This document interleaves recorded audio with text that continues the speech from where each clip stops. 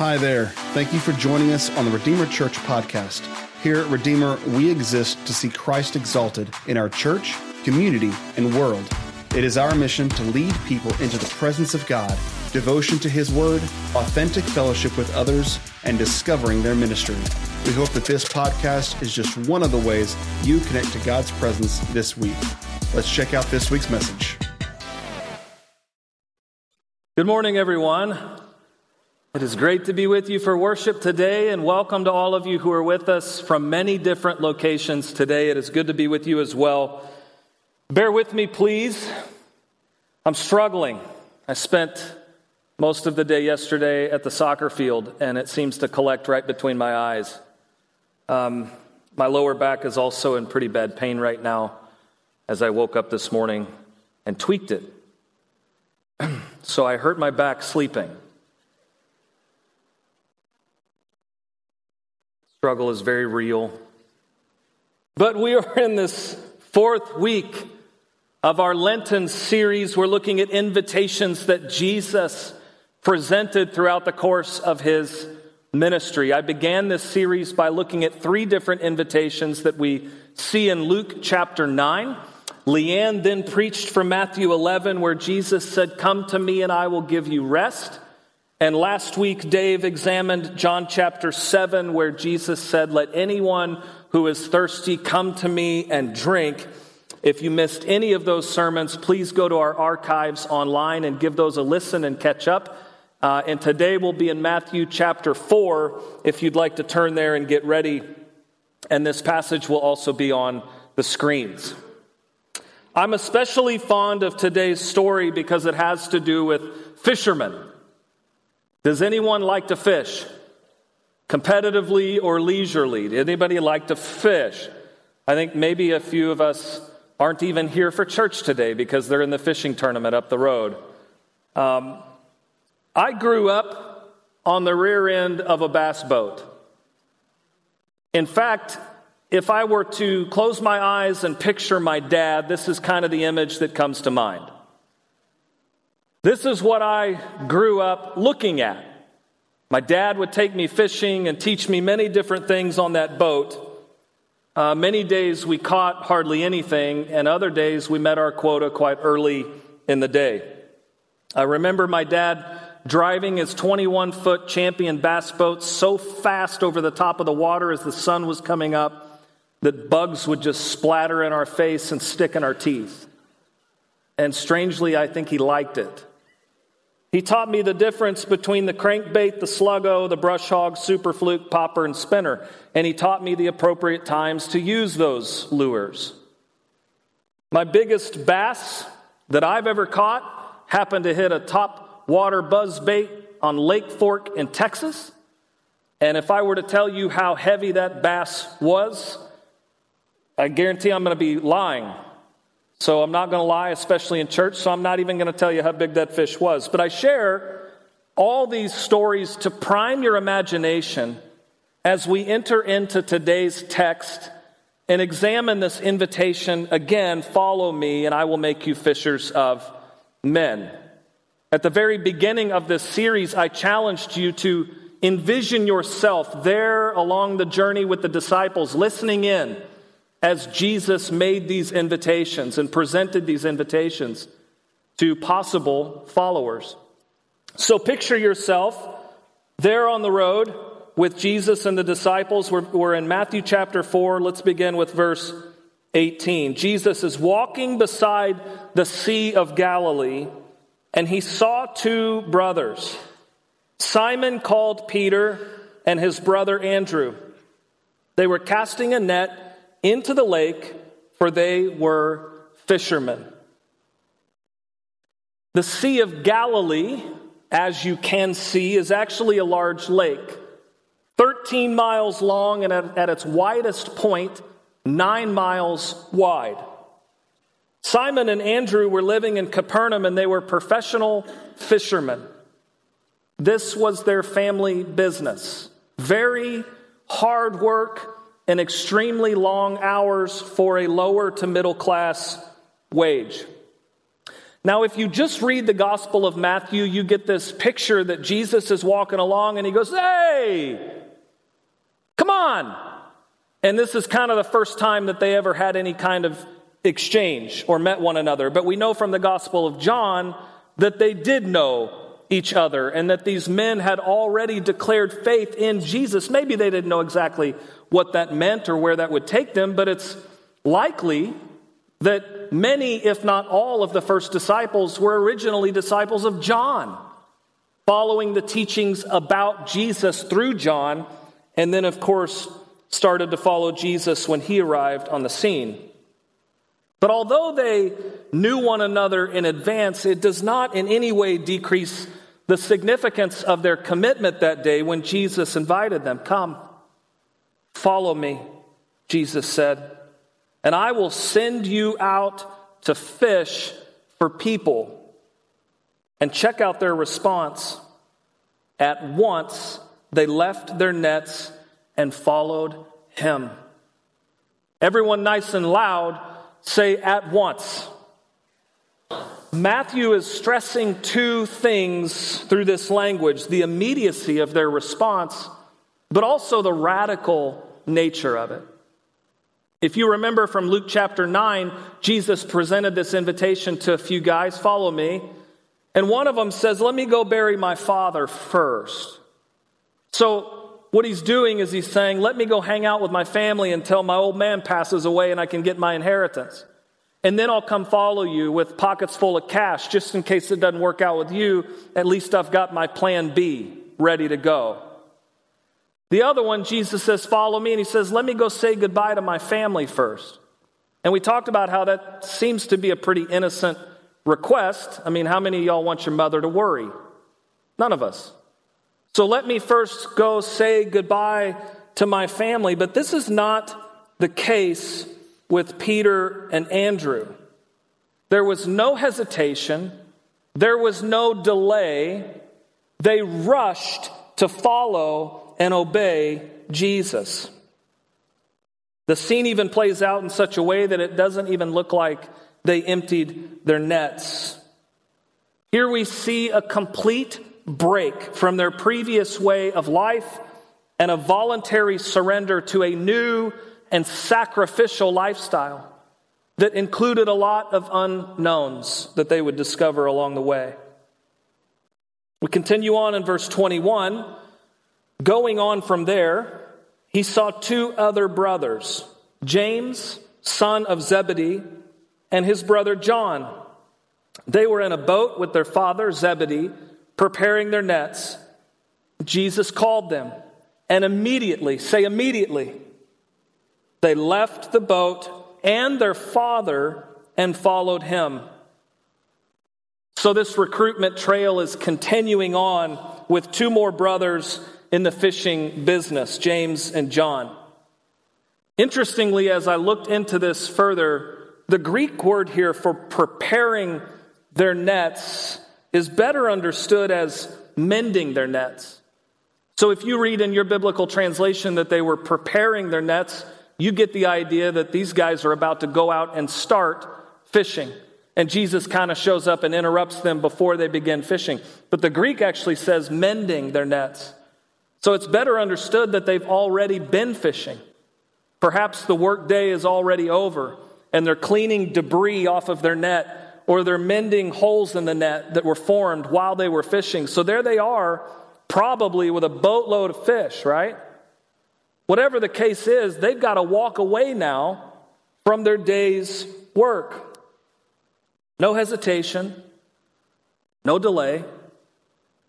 Immediately, they left the boat and their father and followed him.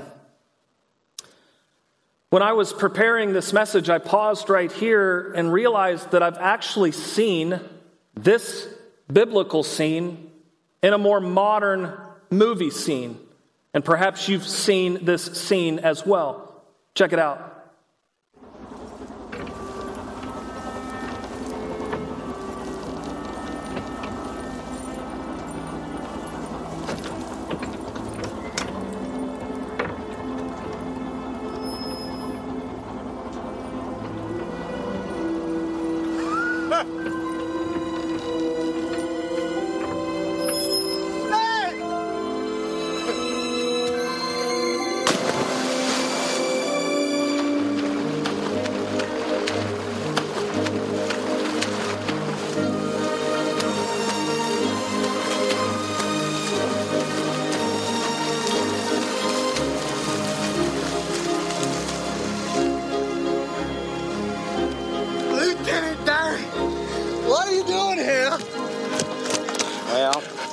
Thought I'd try out my sea legs.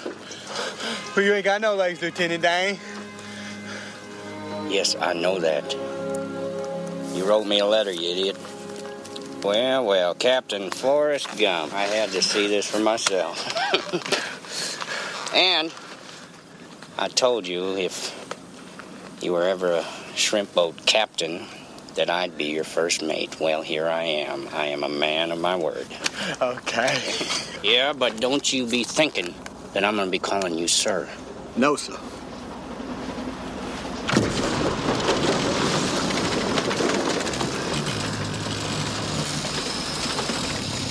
It's my boat.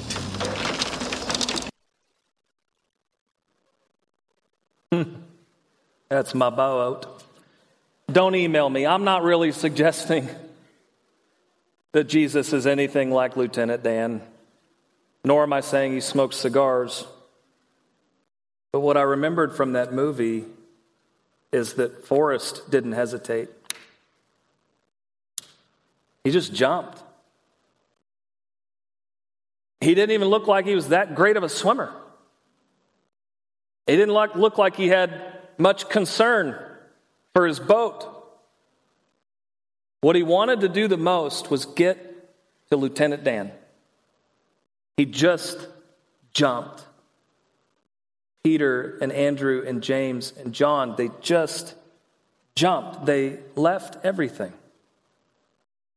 And as I read this picture in Scripture, it's as if I can hear all four of their voices come together in perfect harmony and sing these lyrics. The world behind us, the cross before us, no turning back. No turning back. I've decided to follow Jesus. No turning back. After studying Matthew 4:18 through 22, I see three theological features about discipleship. If you're taking notes, this is the first. The initiator of discipleship is Jesus. It's always Jesus. Now, at this time, a Jewish rabbi taking on a disciple was the result of the disciple seeking discipleship from the rabbi. A potential disciple coming to the rabbi and saying, "Can you fit me into your schedule? I want to study under your leadership. I want to learn from you. Will you take me as one of your pupils?" And then the rabbi got to decide. But Jesus completely reversed the cultural norm here, and he calls his disciples to follow him, just like he calls you and me to follow him. At that time, Jesus was, and here today, Jesus still is, the initiator.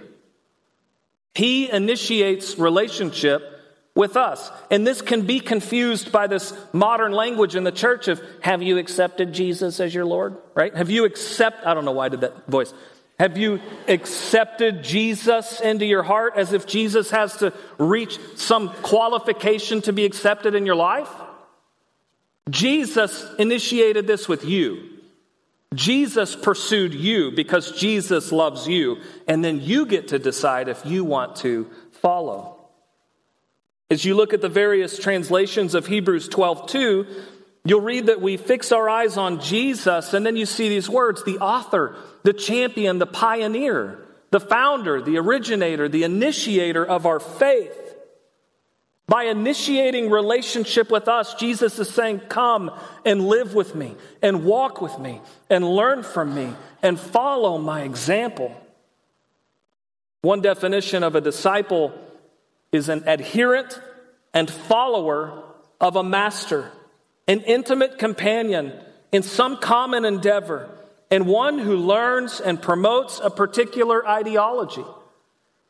This is a disciple, or more simply put, one who remains in Jesus Christ, or if you like John 15, that abiding relationship. One who remains in Christ, loves God and other people, and produces fruit. There's visible evidence and fruit in your life that you're a Christ follower. Remain, love, fruit. This is discipleship. Remain, love, fruit. Say that with me out loud. Remain, love, fruit. This is the invitation that Jesus himself has presented for every single one of us. Number 2, the cost and reward of discipleship is radical surrender. These new disciples left their lifestyle. These new disciples left their livelihood. And 2 of them even left their father standing there on the boat. Can you imagine his position in this story? Where are you going, boys? There's more work to be done today. And this is not at all to say that Jesus disregarded family. In fact, the opposite is true. Jesus had very clear expectations on marriage and fidelity, divorce, parenting, love, mutual respect, mutual submission, mutual honor. Jesus gave very clear instructions on how we relate to family. But Matthew 4:22 is teaching us that following Jesus means that he has our absolute allegiance, above and beyond anything and anyone else. At the end of the day, this radical nature of Jesus' demand on each one of our lives may not leave room for very long farewells. We just jump and follow. The thought occurred to me this week how much I love my wife. Deeply love my wife. That's not the thought that occurred to me. I always know that I love my wife. The thought that occurred to me is that almost 18 years ago, I surrendered many things in my life in order to marry her. Just like she surrendered many things in her life to marry me. Here's the thought that occurred to me. I never stand around and talk with anyone else about the amazing cost of loving my wife. Because I love my wife. So if I love her as much as I do, I wouldn't get together with you and say, boy, listen to the cost that it's been on my life to be married to my wife. It's actually a reward. So in no way am I knocking the title of Bonhoeffer's amazing book, The Cost of Discipleship. Highly encourage you to read it. I'm saying at the end of the day, if you love Jesus, yes, it will come with a cost. But it's also a deep, profound, intimate, unrivaled reward in our lives. Yes, there's cost and reward. So as you practice radical surrender, remember the words of Charles Spurgeon. Nothing teaches us about the preciousness of the Creator as much as when we learn the emptiness of everything else. Third, the result of discipleship is a missional lifestyle. I intentionally say lifestyle because discipleship is not some program. It's not some 10-week curriculum that then we're going to march up on stage at Redeemer Church. Way to go. You're done. You've reached the top. You've finished the program. This is a lifelong commitment to living missionally, to casting our nets wherever we go and wherever God calls us, to live as ambassadors of Jesus Christ.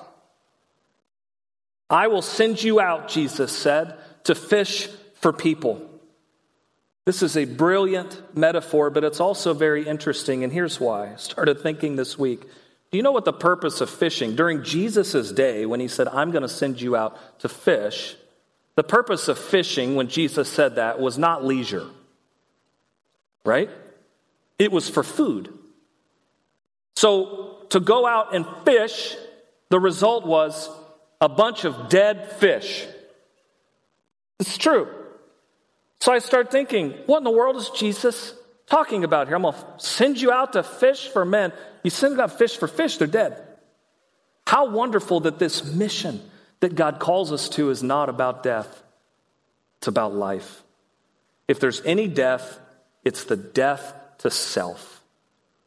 But the result is a new creation, a new identity, adoption as a son, as a daughter, and to be alive in Christ Jesus.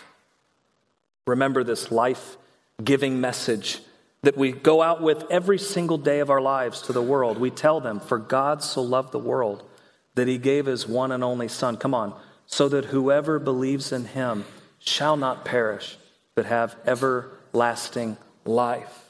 For God did not send his Son into the world to condemn it, but what? Save it through him. Hey, here's a final thought about the fishing metaphor. As Christians who are fishing for people, we don't just go where the fish are biting. That's a tactic when you're fishing for fish. But when we're called to be fishers of people, we don't just go where the fish are biting. I took Macy out to fish a few days ago. We've got this pond, and the wind was blowing, and the sun was hitting half the pond was in the shade, the water temperature's a little cold, and I moved Macy around the entire pond. We went around the entire pond together looking for where the fish were biting. We don't do that as believers. We fish everywhere, whether there's a nibble or not. We're always casting our net. We're always looking in the last location that we could ever take the gospel. We're committed, going that extreme, that far, as fishers of men. A memory I have from fishing with my dad is that he would always attempt to cast in the most impossible places because he believed that's where the big fish was waiting. So in this context right here, you can probably guess where I would cast. I'd cast to the left or the right into the wide open spaces where I'm not going to get my lure snagged, break my line, and lose a nice buzzbait. That's where I would cast. But where do you think my old man was going to drop his lure? Right there. He'd sit on the front of the boat and he'd say, "Look." And he'd point right at a tiny little 1 foot by 1 foot window covered by branches, trees, moss, whatever. He said, "I'm going to drop a lure right there." And he'd say, "There's a big hog waiting right there for me." And then sure enough, he'd sling that line and drop that lure right there in that tiny little window. And he'd look over his shoulder and he'd go, "Son, hold my feet."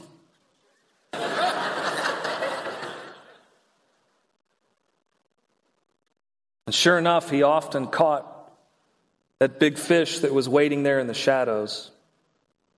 So as I learned from my dad, and as I learned from this example of Jesus, as fishers of men, as fishers of women, as fishers of children, fishers of family, fishers of neighbors, fishers of colleagues, fishers of teammates, fishers of people you may never know personally, we don't just cast our line where we know the fish will bite, but we fish for all people. We fish in all spaces, not just where it's easy. To close, I invite you to take a moment and identify with Peter and Andrew and James and John. If you have at one point in your life already dropped your net and said yes to following Jesus, maybe it's been years ago that you jumped out of that boat and said yes. I praise God for that today. But if not, maybe you're in church today because you know Easter's coming. Seems to be a part of your annual calendar, but it's not really a part of what you believe. But you felt drawn here. You felt the Holy Spirit inviting you, come and follow. Come and follow Father, Son, and Spirit. Maybe today, maybe right now, is the moment that you throw your net down and say yes and follow Jesus. His invitation to discipleship is for you. And he initiated relationship with you 2,000 years ago.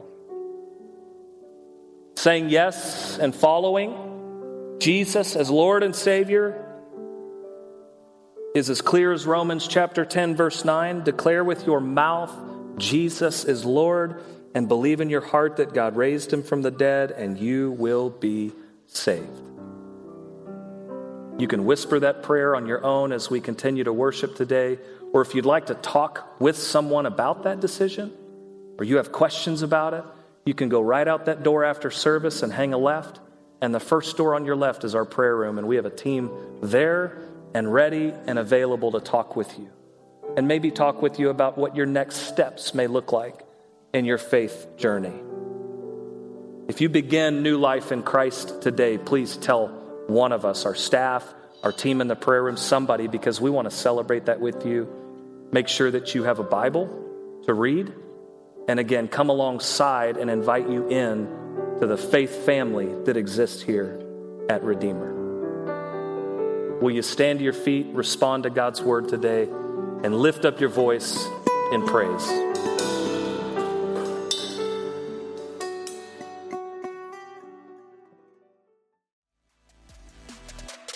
Once again, thank you for listening to the Redeemer Church podcast. To stay connected to all that God is doing here at Redeemer, visit our website at redeemertulsa.org or connect with us on Facebook, Instagram, and Twitter. Have a blessed week.